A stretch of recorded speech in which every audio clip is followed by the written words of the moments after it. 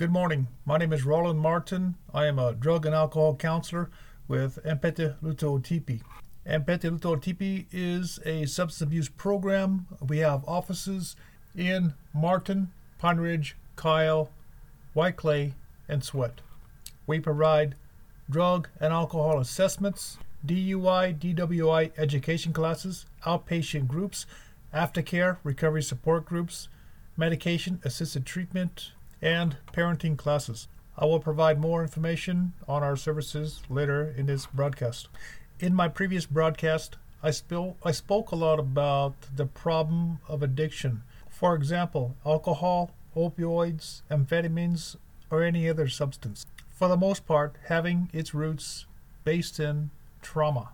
The World Health Organization defined the methamphetamine problem as a trauma problem. I am okay with saying we don't have an alcohol problem. We don't have an opioid problem. We don't have a methamphetamine problem. What we have is a trauma problem.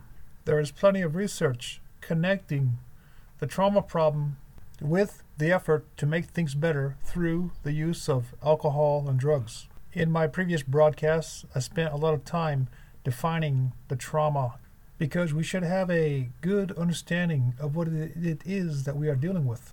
All too often, people look at the addiction problem and the behaviors of addiction within people, families, and communities, and they blame the problems they see on alcohol or drugs. When we look at the studies and research, we understand that the problem is not in the substance itself. The problems exist within the minds of the individuals who have addiction problems. And, as I've just said earlier, the problem is emotional pain. I would not say emotional pain is the 100% problem, but I would say it is a very large part of the problem with addiction. With this understanding, I think it's important to address the addiction problem at its roots and not at the effect.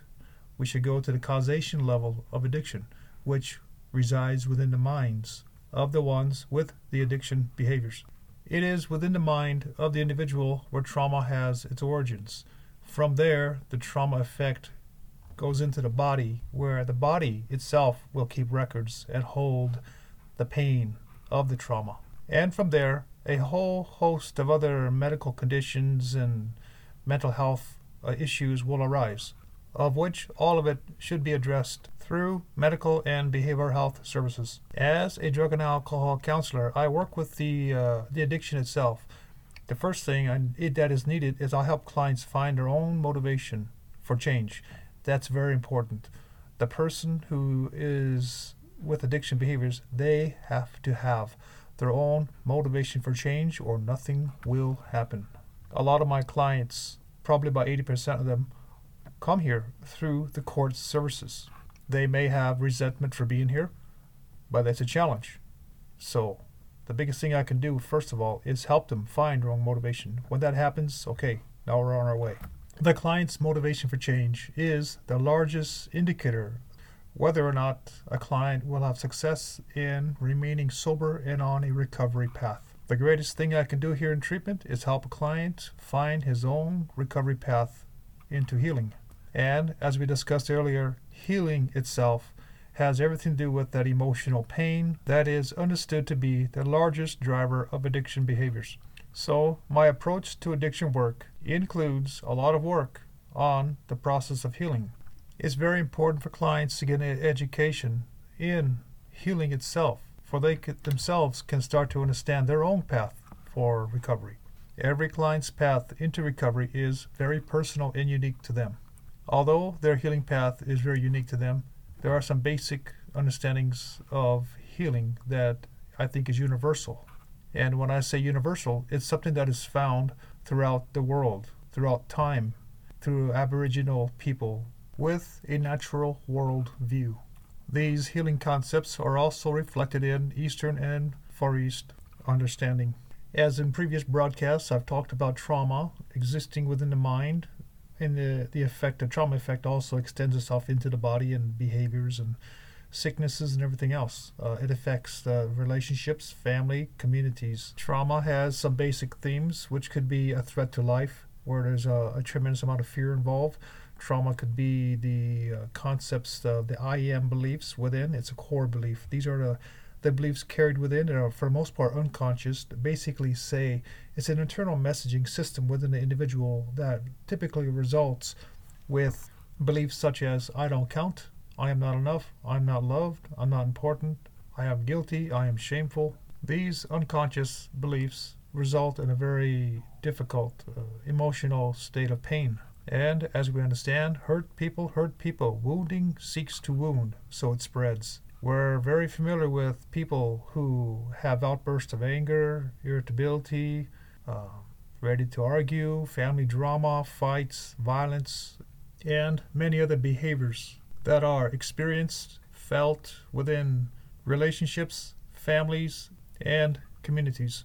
All of this is the expression of the hurt and pain felt within, and often winds up with an attempt to make things better through the use of alcohol and drugs, or any other behavior that can deflect the pain felt within. And as I stated earlier, the use of these alcohol and drugs and other behaviors exacerbates the problems and spin off into other problems experienced in family, community, and our justice system. So again, as I stated, we are dealing with a trauma problem which results in a tremendous need for healing. And when I talk about healing, it's not just the individual with the addiction behaviors, it is the family itself, because addiction is a family problem. My experience in counseling is it's very difficult for the family to be involved in the healing process, because the healing process itself entails looking at our pain, sitting with it, addressing it, processing it, talking about it, and that's not easy to do. A person or a family has to have a motivation to do so. Otherwise, the healing process within the family will not begin. In my previous broadcast, I briefly talked about the healing process itself. What is happening at that moment when we are in our pain? What are the spiritual aspects of the healing process while we look at our pain? I mentioned the spiritual aspects because that's where the causation level of things happen. The mind itself is not the brain. The mind is in the spiritual realm. So it is in the spiritual realm where the healing occurs. We should be aware that our natural state of being is spirit. We are spirit, believing that we are human. We are spirit having a human experience. I can say this based upon our cultural understanding of spirit. In my previous broadcasts, I proposed concepts of the healing process in consideration of the spiritual realm. These previous broadcasts can be found on Spotify. On Spotify, look under Native Addiction Healing, and there you'll find all the previous episodes that I have broadcasted on KILI. So today what I want to do is take a look at one aspect of the healing process that is found in the book Black Elk Speaks. And here is the quote, open quote. The first piece, which is the most important, is that which comes within the souls of people when they realize their relationship, their oneness with the universe and all its powers. End quote. In this quote, Black Elk refers to the first piece within the souls of people. This piece has nothing to do with anything external of the mind. And again, the mind itself is within the spiritual realm, within the soul. The way this piece is referred to is a realization of the piece which has always been there. It is the natural state of spirit. The piece is not something to be acquired or attained or developed. It's always there. The piece itself is accepted. It is something to be awakened to the presence of, which has always been there.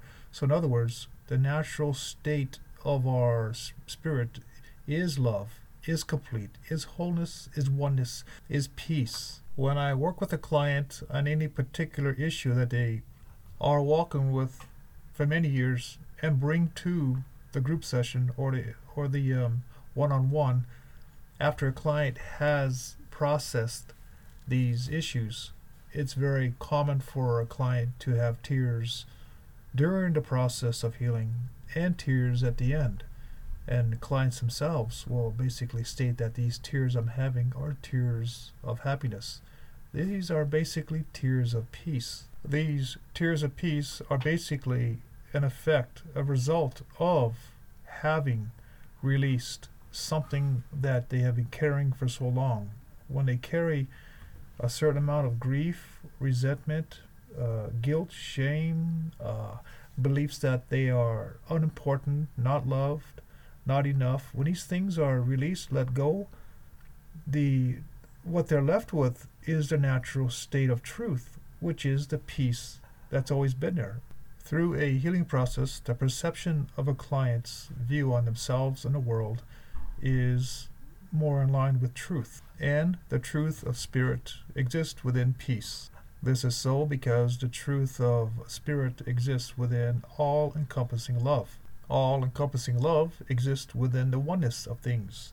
If there is a oneness of everything, the oneness itself exists within a state of love. If we experience anything other than peace and the feeling of love and acceptance, if we experience anything on the outside of that, it is based in a belief system that is faulty. It is an incorrect perception of oneself and the world they're in. And I've talked quite a bit about that in previous broadcasts. When an individual experiences the peace within, it's validated within them. The truth, they know it, they recognize it. It is one step in the healing process of letting go of the things that are misperception about themselves and the world they're in.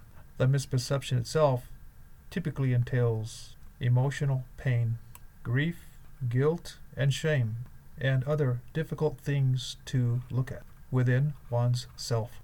As I have stated in other brief broadcasts, what I'm proposing here are just concepts, views, how to look at things, how to look at a healing process, a way of recovery. I am proposing one way to look at the healing process. When I think about the first peace within people, there are certain things that come to mind.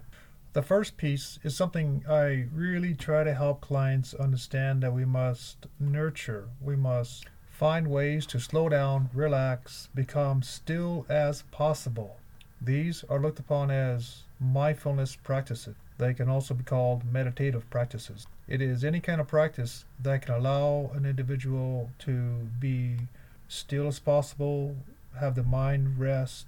And at first, this is not easy whatsoever, because a traumatized mind is typically very active. There's always something in that mind that just keeps popping in, and it's very hard to stay focused on anything. This is reflected in our children in elementary school. They can't sit still. There's always something coming in their mind. It's hard for them to pay attention. It's sometimes given a diagnosis of attention deficit disorder, when actually it is a trauma response. In a child, the trauma response is to avoid what's felt within. Do not feel what's within. It's too painful. So one way to survive is to check out. Have the mind constantly move. It never slows down enough to feel what's inside. Dr. Gabor Mate talks about this very aspect. He has a very good book. It's called Scattered Minds. A very large portion of the young in the elementary schools on the reservation are experiencing a trauma effect. So as I was saying a while ago, it's very difficult for clients to, in the beginning, to learn how to slow the mind down.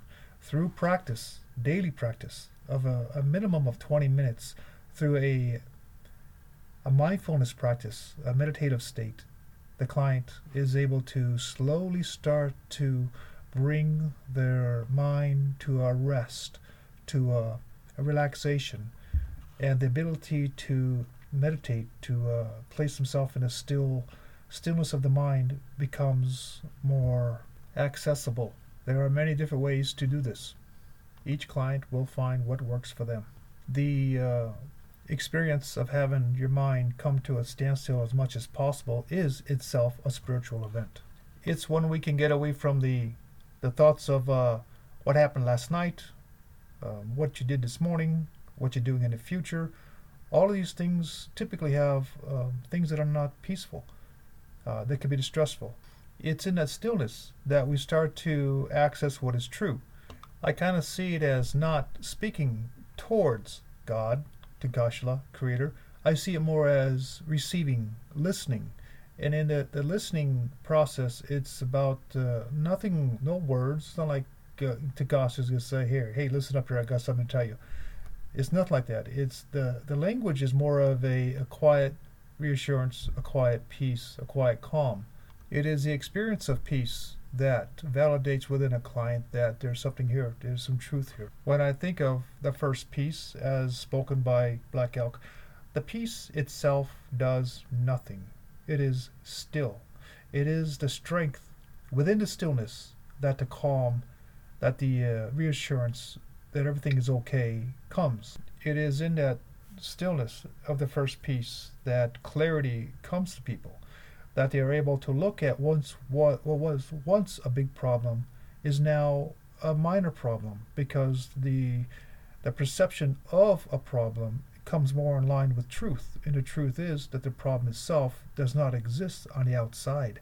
The problem exists totally within the mind, because a problem itself arises through how we look at stuff. We are not upset about facts, we are upset about our interpretation of a fact. So within the stillness and quiet, we can receive truth. We can receive what is correct. And in doing so, we can take another look at what was once a difficult thing, a problem, whatever it might be, and it is seen differently. There is a reduction in the discomfort of looking at something that was once difficult before, because how we look at things have shifted. It's like a fog is lifted. In the stillness, we are able to receive what is true. Sometimes it's necessary for us to enter into what is difficult, what is hard, what is painful, because these things that are difficult are often covering up and not allowing us to be still. They keep us moving. So with this distraction of pain, emotional pain, the mind wants answers. It keeps seeking answers that it'll never find, because there are no answers on the outside. The issue itself, the pain itself, is within the mind. That is where the causation level is, and as that is where the healing occurs. If we think that the problems are on the outside of the mind, now we're looking for answers on the outside, of which it's likely we'll never find. When we begin to understand the origins of pain itself is within the mind, we understand that this is where we go to heal. And when the healing occurs within the mind, there is less need for the mind to be very active and moving and deflecting. It starts to calm down and relax and become more at peace. So today I want to take a look at the concept found within Black Elk Speak. It's the concept of the first peace. There's more to talk about on this, and I will talk about this more in later broadcasts. Right now, I want to talk a little bit about our program. For services for such as alcohol and drug assessments, DUI, DWI education classes, outpatient groups, aftercare, recovery support groups, medication-assisted treatment, and parenting classes. For more information on these classes, contact the office close to you. The Martin office phone number is 605-685-6400. The Pine Ridge office is 605-867-5595. The Kyle office is 605-455-2331.